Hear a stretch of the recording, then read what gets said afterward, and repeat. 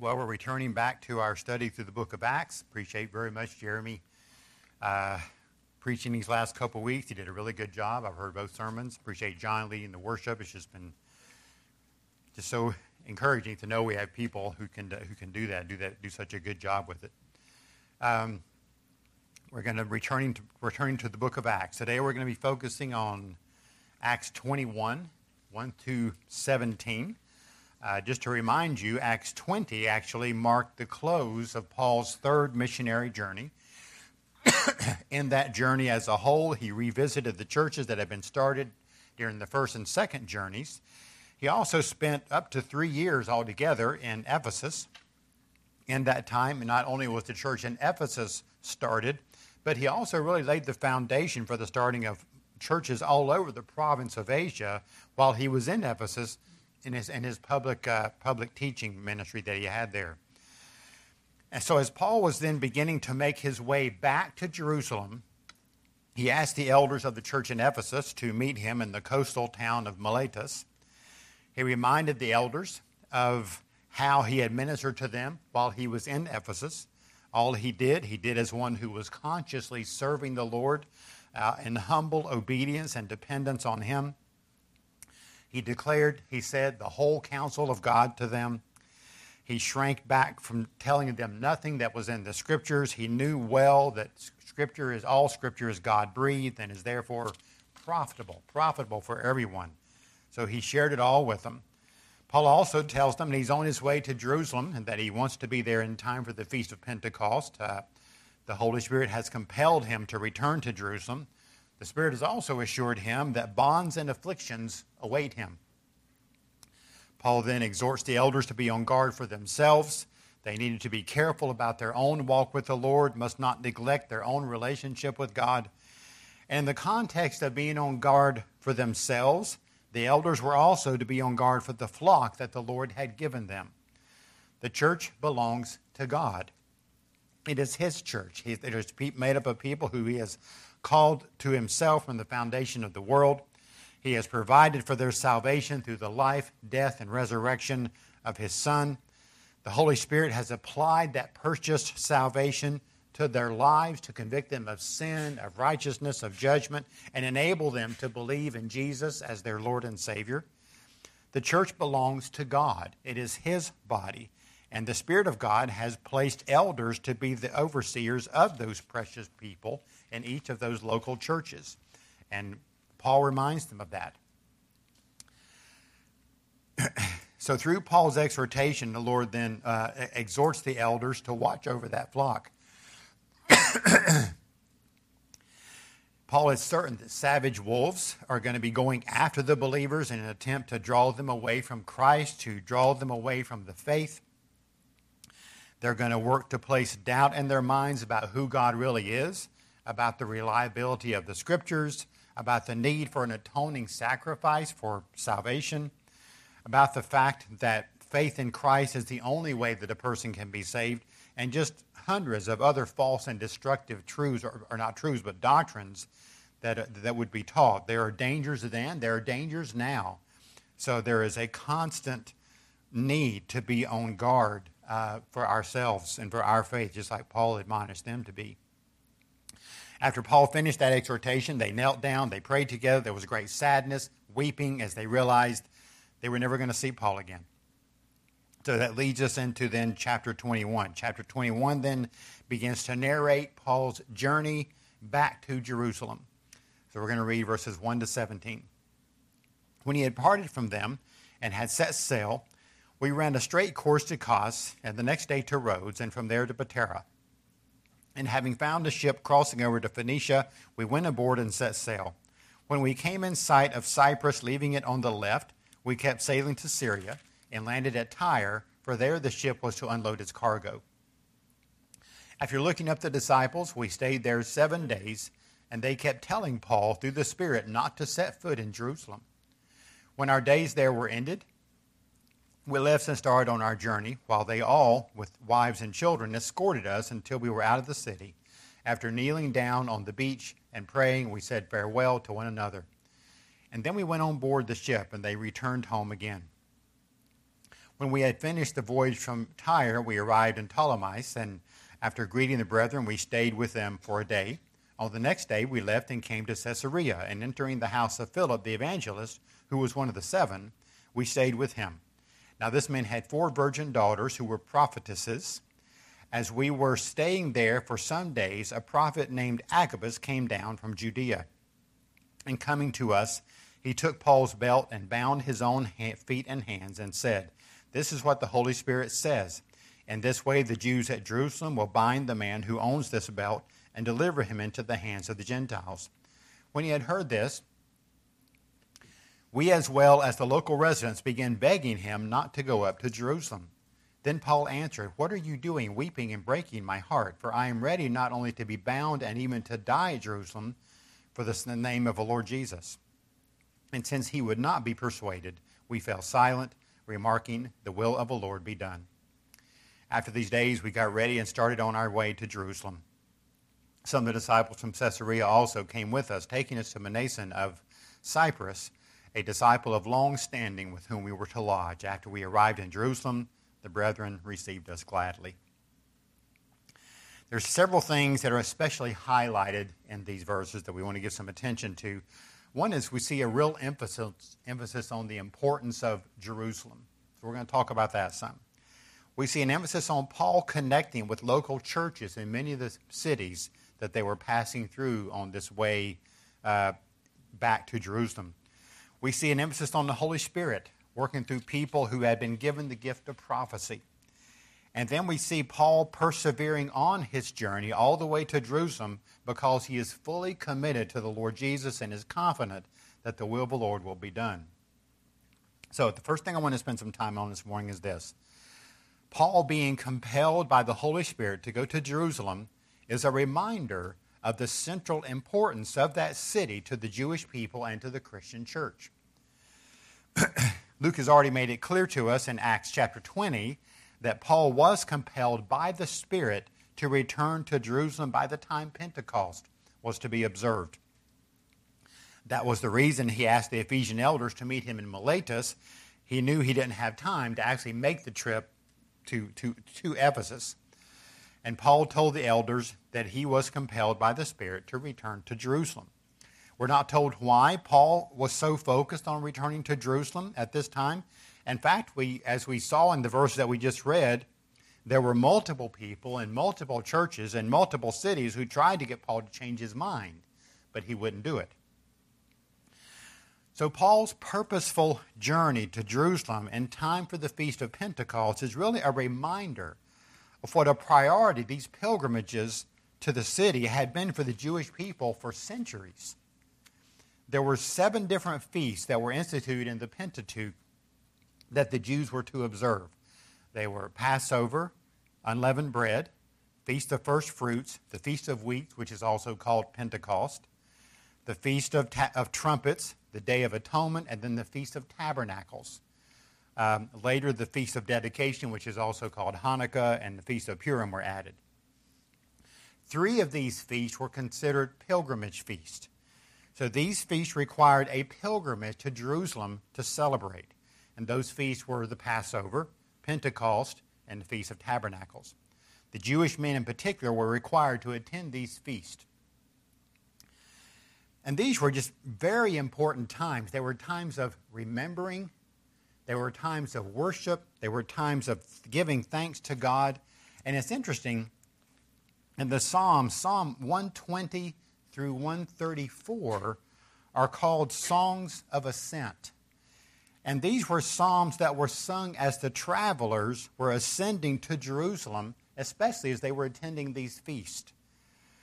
Let me give you just a sampling of some of the things that they sang in these psalms as they were on their way to Jerusalem for one of these feasts.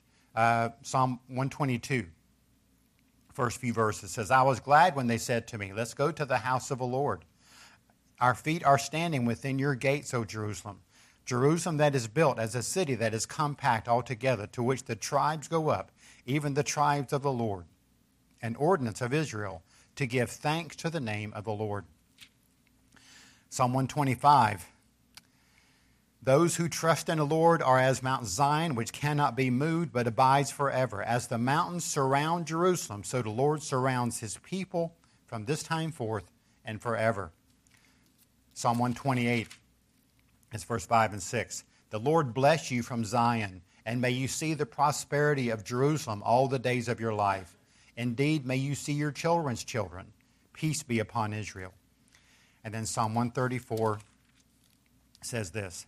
Behold, bless the Lord, all servants of the Lord, who serve by night in the house of the Lord. Lift up your hands in the sanctuary and bless the Lord. May the Lord bless you from Zion, he who made heaven and earth.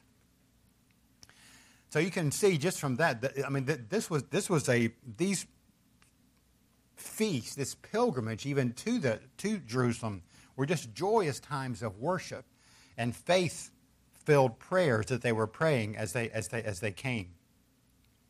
Well, in Paul's case, he's going to Jerusalem not only as a Jewish person, but as one who had believed that Jesus was the promised Messiah. As you remember, it was during Passover that Jesus was betrayed in Jerusalem. He was then given over to the Roman authorities by the Jewish leaders to be crucified in Jerusalem. And then in Jerusalem, Jesus Christ was raised from the dead. It was 50 days after that, after Passover, that the Feast of Pentecost took place. And it was during Pentecost, of course, that the Holy Spirit was given in fullness of power to the believers. So both Passover and Pentecost took on a much fuller meaning for Christians after that. For Paul, I'm sure it was still a time of worship and giving thanks to God. But now he was doing that in the time of the Messiah, as one who had trusted Jesus as the Messiah. But all along the way, Paul is being warned about going to Jerusalem for Pentecost. That's because there were many Jews who had rejected Jesus as the Messiah. There were many who were very upset that Gentiles were being offered salvation apart from keeping the law of Moses. So everyone knew that it could go very badly for Paul if he fell into the wrong hands when he was in Jerusalem. It's sad to see that going to Jerusalem for the Feast of Pentecost had become a thing of danger for Christians, especially for Paul. But there's something else going on here, too, as we consider the significance of Jerusalem. Jerusalem was also called Zion. That showed up several times in some of the Psalms I was reading for you. Zion was used as a type or as a symbol, so to speak, pointing not just to Jerusalem, but pointing ultimately to the church as a whole, to the New Testament church. The church, of course, consists of both Jews and Gentiles who have received Jesus Christ as Savior and Lord. The church has been baptized in the Holy Spirit, as we saw at Pentecost. The church has been given the commission from our Savior to make disciples of all the nations in the world, beginning with Jerusalem. And the book of Acts has been telling us how that work began in the first century church. We see even in these verses how churches were in existence in many places that Paul had never visited. And we see the affection and connection they felt with Paul, even though many of them had probably never met him. Paul recognized the importance of the church in Jerusalem. He had led the churches that he served in on his trips to take up an offering for the poor of the church in Jerusalem. And so it was on this trip to Jerusalem that Paul was going to deliver that financial gift in person to the church there. Some have also speculated that maybe Paul was hoping for a message from the apostles, that he hoped to see some of them in Jerusalem, a message from them that he could take back to the Gentile churches, a message that would further affirm the gospel legitimacy of these churches, these Gentile churches, in the face of continued questions and accusations from the Jews. So for Paul, it'd be worth risking his life to go to Jerusalem to get this kind of help for the churches that he was working with. So Paul's journey to Jerusalem reminds us of the central importance of that city, not only to the Jewish people, but also to the Christian church. Next, we need to consider that as Paul journeyed to Jerusalem, the work of the Holy Spirit through prophecy was highlighted. The prophets served a foundational purpose to the establishment and growth of the people of God. In the first 3 verses of Acts 21, Luke gives us an itinerary, really, of the travels from Miletus and toward Jerusalem. They first go to an island of Kos, which is about 40 miles south of Miletus, then to the island of Rhodes. This island, by the way, was famous for what was called the Colossus of Rhodes, which was actually a grand lighthouse known as one of the 7 wonders of the ancient world. They then go to the city of Patara. Then they change ships, and they pass within sight of the island of Cyprus, which is where Barnabas is from. Paul had been there in his first missionary journey, on the way to the city of Tyre, which was a Phoenician city. In Tyre, they were able to connect with some disciples there and stayed with them for 7 days. We are told in verse 4, they kept telling Paul through the Spirit not to set foot in Jerusalem. Now, we are not specifically told that these messages were given through prophets, but I think that is understood, especially when compared to what happened later in Caesarea. Now, we also need to keep in mind here that it was the Holy Spirit that had compelled Paul to go to Jerusalem. So what seems to be going on here in Tyre is that those prophets were confirming the revelation of the Spirit for Paul, but were then adding their own conclusion that Paul shouldn't go, because that's what happened in Caesarea. Well, Paul took their words as information. He took their words as a warning, but he did not take it as something forbidding him to go to Jerusalem. He had already been compelled by the Spirit to go to Jerusalem. So as Paul and his team leave Tyre, there's a touching scene of whole families sending him off, kneeling together there in the beach as they prayed, and he left. Paul goes 30 miles south then to Ptolemais, where they make contact again with some believers in that town. And then they go another 30 miles south to Caesarea. We get more detail from the visit to Caesarea than we do from the other towns. So look again in verses 8 to 12. It says, on the next day, we left and came to Caesarea, and entering the house of Philip, the evangelist, who was one of the 7, we stayed with him. Now this man had 4 virgin daughters who were prophetesses. As we were staying there for some days, a prophet named Agabus came down from Judea. And coming to us, he took Paul's belt, bound his own hands and feet, and said, this is what the Holy Spirit says. In this way, the Jews at Jerusalem will bind the man who owns this belt and deliver him into the hands of the Gentiles. When we had heard this, we, as well as the local residents, began begging him not to go up to Jerusalem. So the team, there's obviously people with Paul besides himself, and of course Luke is with them, and there's obviously some others. But the team is staying with Philip. You'll remember Philip as one of the 7 who was chosen to serve the Jerusalem church as in a deacon role back in Acts chapter 6. And then, of course, when persecution broke out and all the Christians, for the most part, had to scatter, Philip went to Samaria and began to preach in Samaria. And that really marked the expansion of the gospel from Judea into Samaria. Many put their faith in Jesus as the Christ. Philip was then led to go to a desert road where he met an Ethiopian eunuch who had been in Jerusalem. He shared with a eunuch who became a believer and was baptized. Philip was then just supernaturally transported and found himself in a town known as Azotus. And he preached through a number of cities until he came to Caesarea, where he obviously settled down and had a family. That was about 20 years before what we see here in Acts 21. By the way, Caesarea, you may remember, is also the place where Cornelius was living when the Lord dramatically saved he and his whole family through the ministry of Peter. So can assume that some of them, maybe all of them still, are a part of this church in Caesarea. Well, the Lord gave Philip 4 daughters, all of which are unmarried and described as prophetesses. Then the prophet Agabus comes down to Caesarea from Judea. We first saw him in Acts chapter 11. In Acts chapter 11, he prophesied of a famine that was to come. Agabus apparently got word that Paul was at Philip's house and came to see him.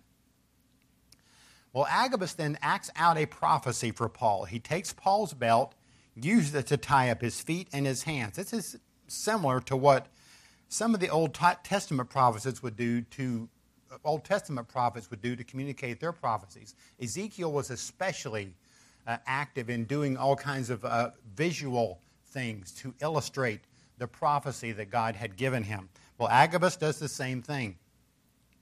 And then he announces a message from the Holy Spirit. He says, in this way, the Jews at Jerusalem will bind the man who owns this belt and deliver him into the hands of the Gentiles. And then once again, the believers conclude that Paul should not go to Jerusalem and begin begging him not to go. Well, the work of the Holy Spirit through prophecy is definitely highlighted in these verses. So let's make several observations about the ministry of the prophets. First one is this. God used the prophets to reveal his word to the people. To reveal his word to the people. The prophets, both Old and New Testament, were spokesmen for God. He revealed his word to the prophets, and they delivered that word to the people. The ministry of the prophets were prominent, of course, in the Old Testament. In Deuteronomy 18, Moses spoke of the prophets that God raised up from among their own countrymen to speak accurately the word that God had given them, which was obviously ultimately a prophecy itself, pointing to Jesus Christ as the ultimate prophet. Of course, we see writing prophets in the Old Testament like Moses, Isaiah, Jeremiah, Daniel, Hosea, Micah, and others. There's also non-writing prophets. Elijah, Elisha, Nathan, Gad, and there was others besides them. So to be a true prophet of God did not require that the prophet write down the prophecies. There are also prophets that the Lord used to reveal his word in the New Testament as well.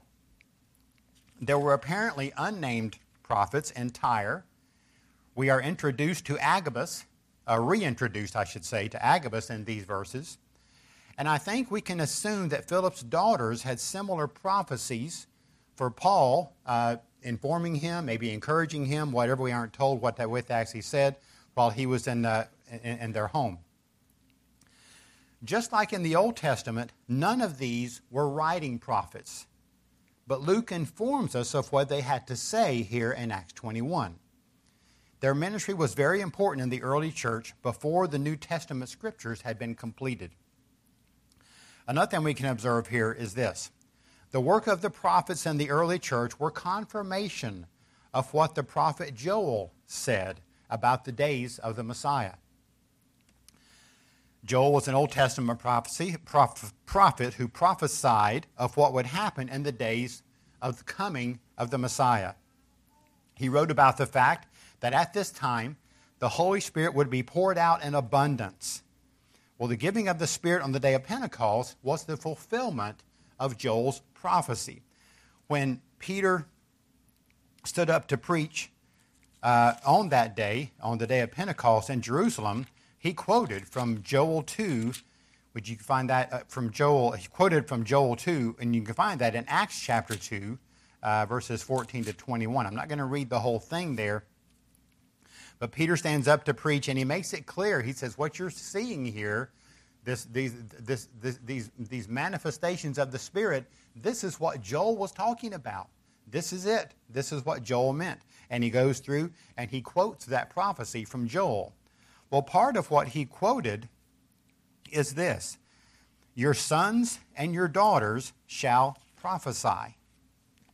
Well, Philip's daughters are mentioned in Acts 21:9 as an example of the fulfillment of this prophecy. They would have used this gift, really not as public teachers, but in a more private and personal setting, which seems to be what happened with Paul.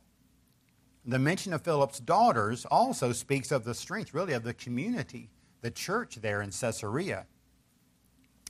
Well, then the ministry of Agabus really is a further example of the gift of prophecy in the early church, which would also tie in to the prophecy of Joel. Now, it's also important for us to remember this next truth. God used the work of the apostles and the prophets to provide the foundation with Christ as the cornerstone on which the church could stand and grow. We find this laid out for us in Ephesians chapter 2, verses 19 to 22.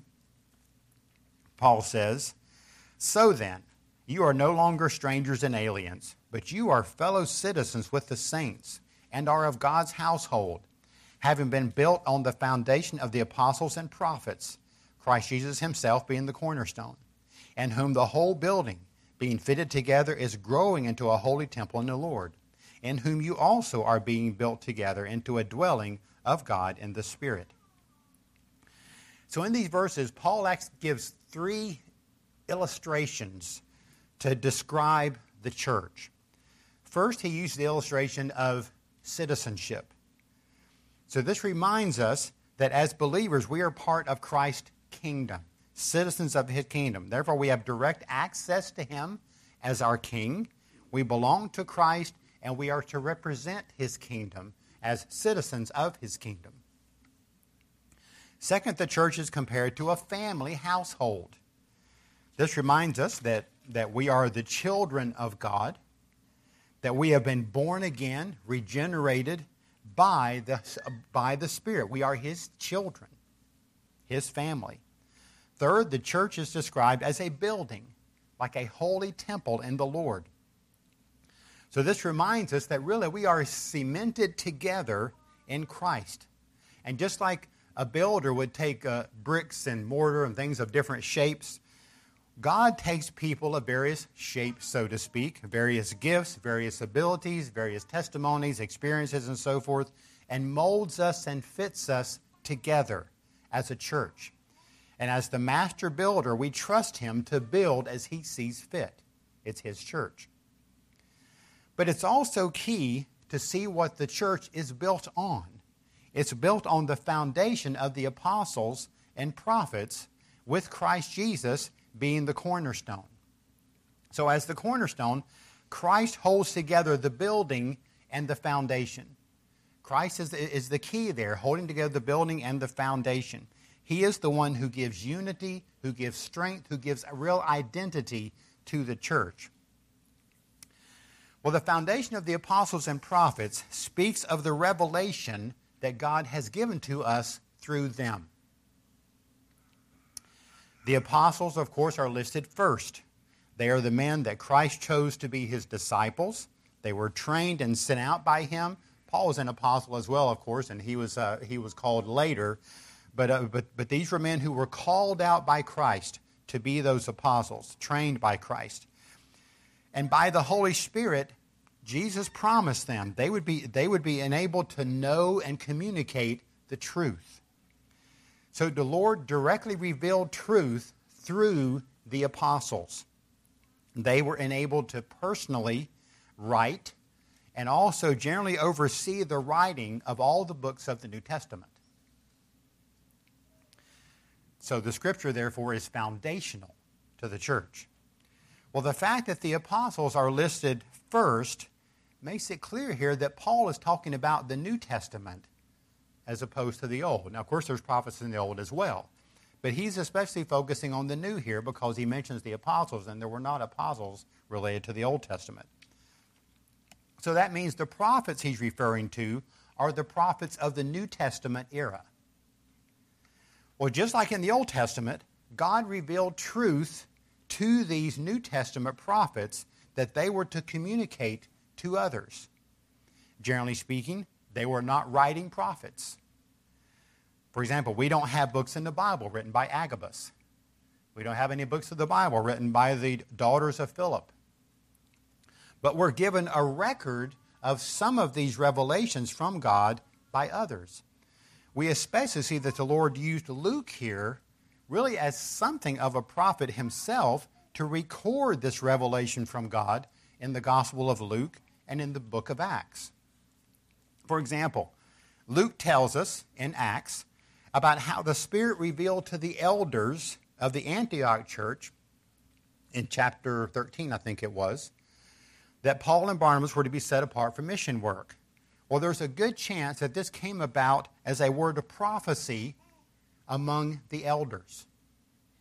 In Acts chapter 8, Luke tells us that the Spirit spoke directly to Philip and told him to go up to that eunuch on the chariot and talk with him. In Acts 15, Luke tells us about how the Spirit directed the Jerusalem council in their decision this would be some prophetic work being done there. And then we see multiple examples here in Acts 21 of how God spoke through the prophets of the New Testament era.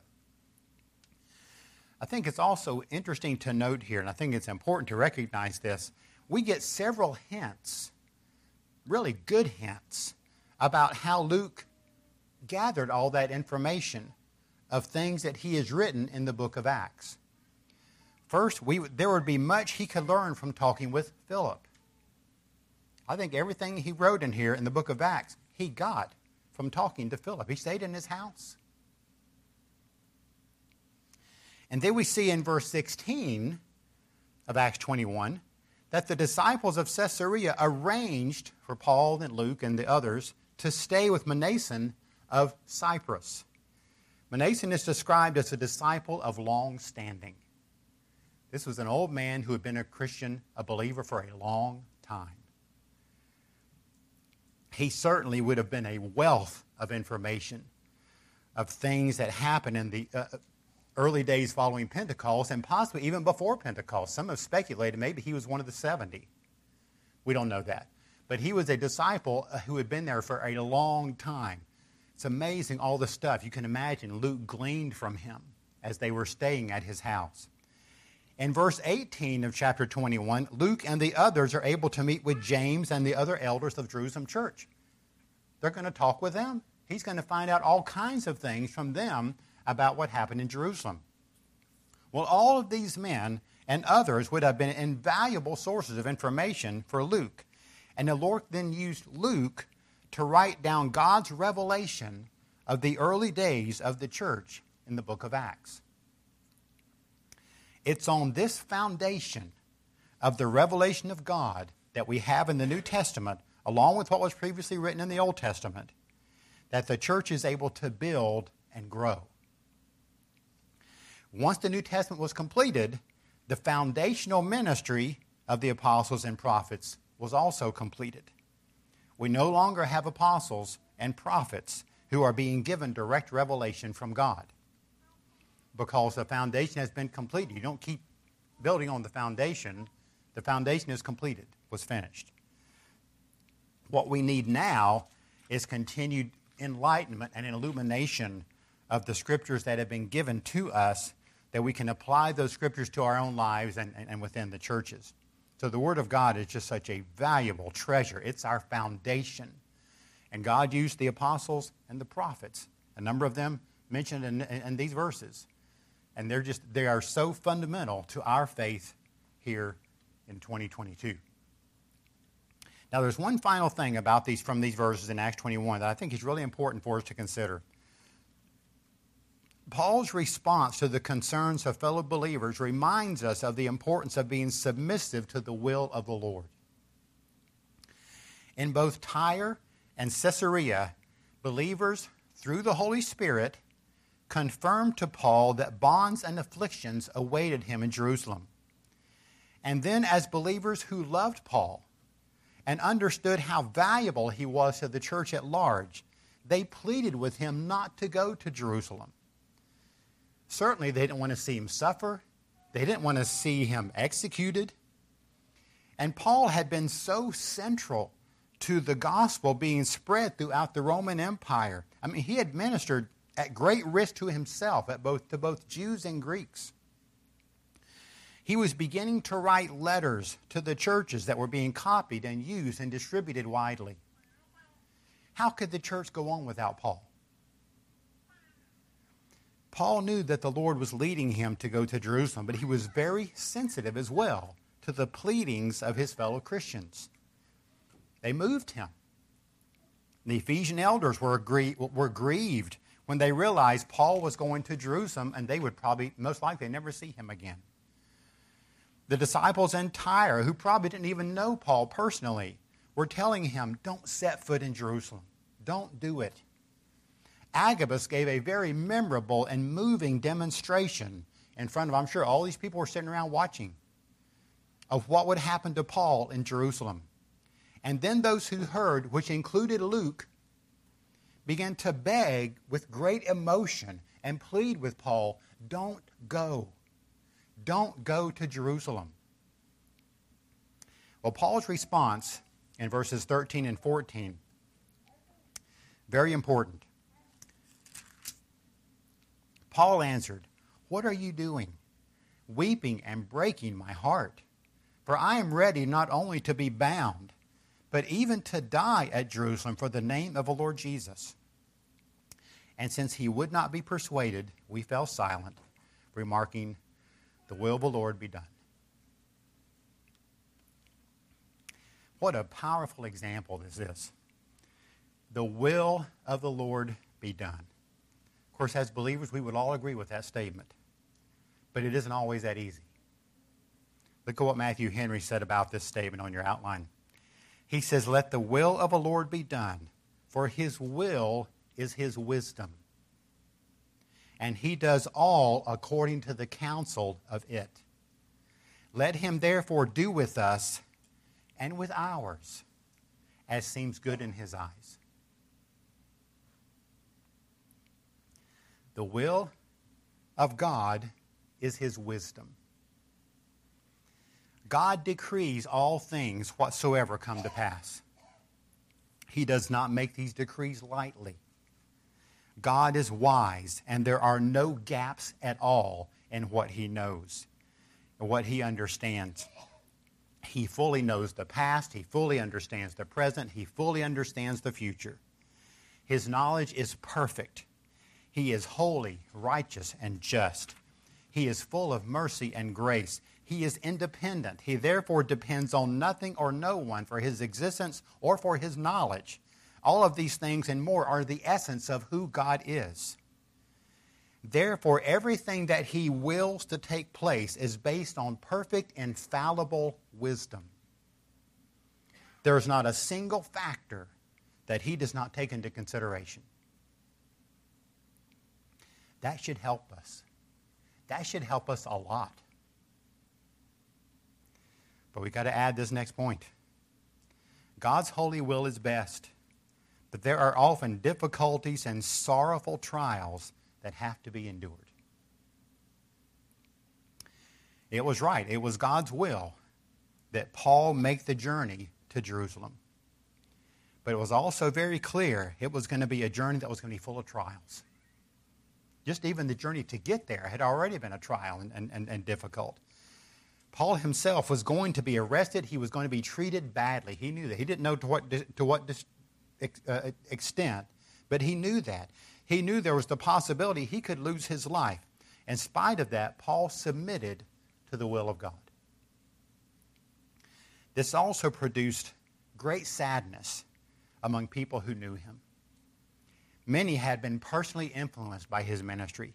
In fact, their whole life had been transformed as he shared the gospel with them. Others had seen how important he had been to the church and just could not bear to think what it would be like if he was gone. They were filled with sorrow at the thought of what could happen to Paul, saying the will of the Lord be done does not mean things won't be hard. Oftentimes, they will be very hard. We live in a fallen world. People often make sinful and unwise decisions. We are guilty ourselves of making sinful and unwise decisions. And those decisions not only affect the person making the decision, but have ripple effect on others as well. And we all know that. The reactions of the people in the churches of Ephesus, Tyre, and Caesarea made it hard for Paul to do what the Spirit had led him to do. But he stood firm. He knew that it was God's will, and that gave him the confidence he needed to stand firm. No matter how difficult things can be, we've got to regularly rest in faith on the fact that God's will is best. I mean, that's going to be an important part of our prayers. There's all kinds of things that we all have prayer requests that we're praying for about ourselves, about our families, about people we know, church, our nation, so forth. Recognizing God's will is best has got to be one of the foundational things that we understand and we confess, to acknowledge to be true. And then we press on in our confidence and our trust in Him as we walk through the difficulties that are involved in the fact that God's will is best. In fact, Jesus gave us a guide to help us as we pray about those things. In the third petition of the Lord's Prayer, He taught us to pray this: your will be done on earth as it is in heaven. Jesus says, I want you to pray that, not just say the words. I mean, it's easy to memorize those words, but there's a lot to those words. And that's what we're going to talk about here. So look at how the Baptist Catechism describes what is contained in that prayer. We pray that God, by His grace, would make us able and willing to know, obey, and submit to His will in all things, as the angels do in heaven. God will do all His good pleasure. In this prayer, we are asking Him to help us know His will when it comes to decisions that we have to make. In other words, we're asking for wisdom. We're asking for wisdom in this prayer.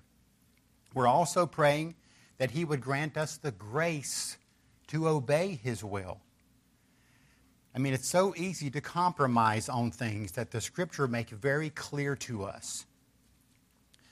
There's the influence of people, there's the culture around us, there's our own personal temptations that can make it a challenge to stand firm on the things that we know are morally right according to the Word of God. We know things that are morally the will of God. We need God's grace to enable us to obey His will. We are praying that we would submit to His will. In His wisdom, God will often bring things into our lives that are going to be difficult, that are going to be painful. Sometimes these trials are fairly brief. Sometimes they can last your whole lifetime. When hard things happen, sometimes some people are strongly tempted to get mad at God and turn away from Him. Jesus is teaching us to submit to His will even when it's hard, even when we don't fully understand what is going on or why it's going on. And the angels in heaven, of course, are our example of what it is to know, obey, and submit to God's will in all things. So we pray that His will be done on earth like the angels do in heaven. One last thing we learn from Paul. Believers are committed to living and dying for the glory of the name of the Lord Jesus. This is what Paul told those who were pleading with him not to go to Jerusalem. He says, I'm ready not only to be bound, but even to die at Jerusalem for the name of the Lord Jesus.